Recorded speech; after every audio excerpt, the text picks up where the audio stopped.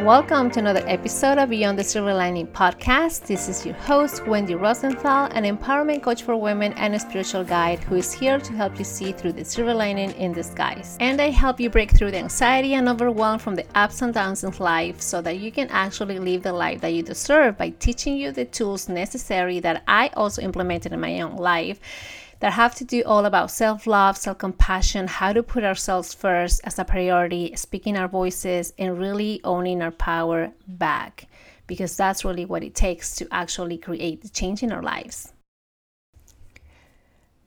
Okay, so today is going to be a short and sweet and super relaxed episode, and pretty much I'm just going to share a couple of takeaways after celebrating my birthday a couple of days ago. So if you feel like it, grab a little drink, maybe some margaritas, maybe, I don't know, kombucha. Oh, lately I've been so into icy drinks, so I've been getting a lot of iced coffee lattes and or even iced chai lattes. Even right now I'm drinking a chai latte, and I don't know, maybe I'm just lucky that caffeine doesn't really bother me no matter what time of the day I get to drink it. So let's just relax and enjoy a conversation. I guess a one-way conversation, but also that doesn't mean that you don't get to talk.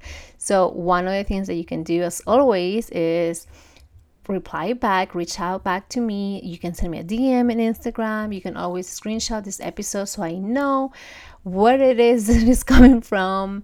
And you can share with me anything that comes to mind. You can also give me suggestions, ideas, anything and everything under the sun, because I'm always here to be of service, to help you and be here for each other.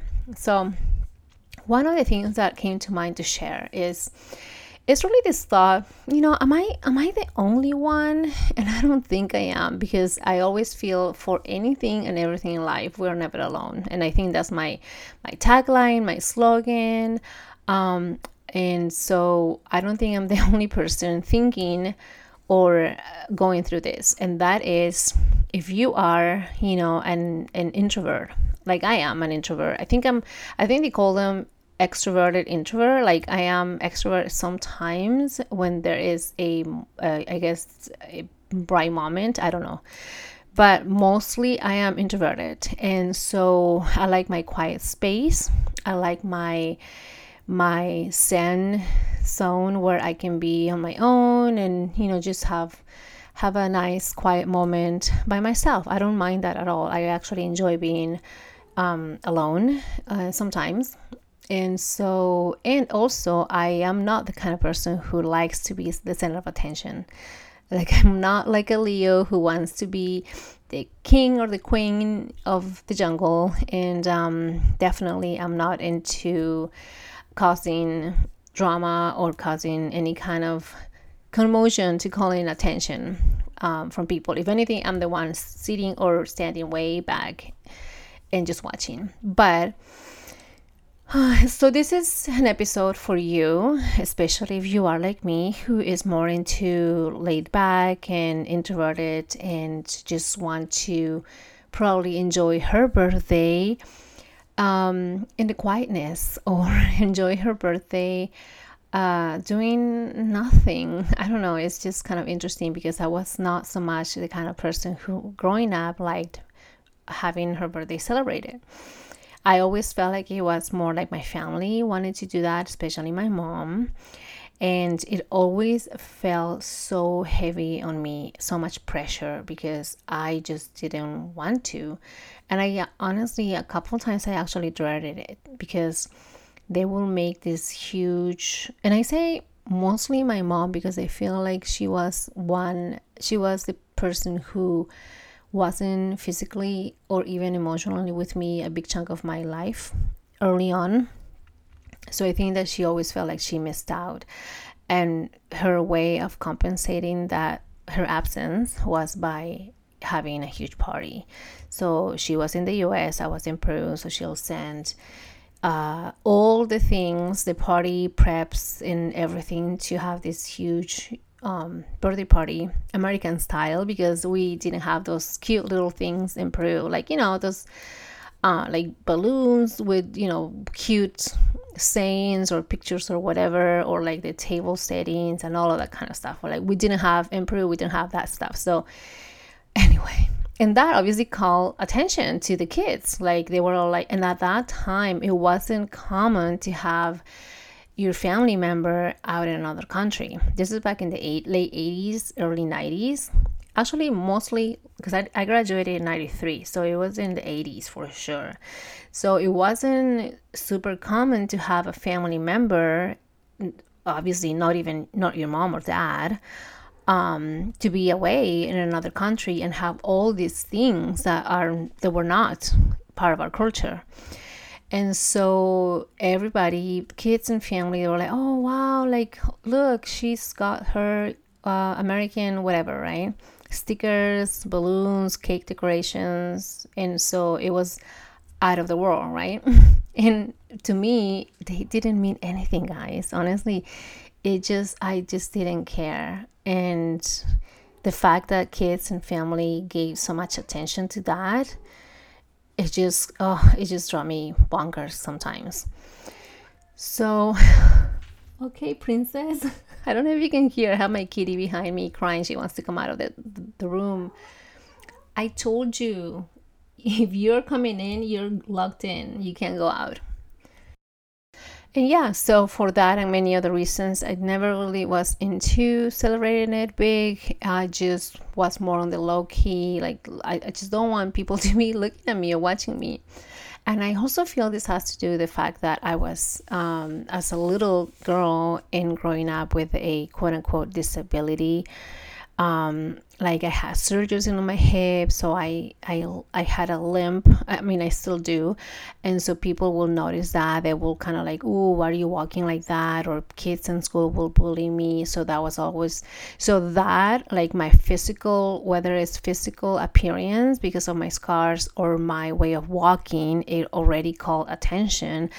And not the wrong kind of attention, but to me, it was not, it just didn't have a good feeling because people either felt sorry about me or felt like the kids at school who bullied me, like they made fun of me. So it made me feel unworthy, made me feel all these things that it's not a good feeling.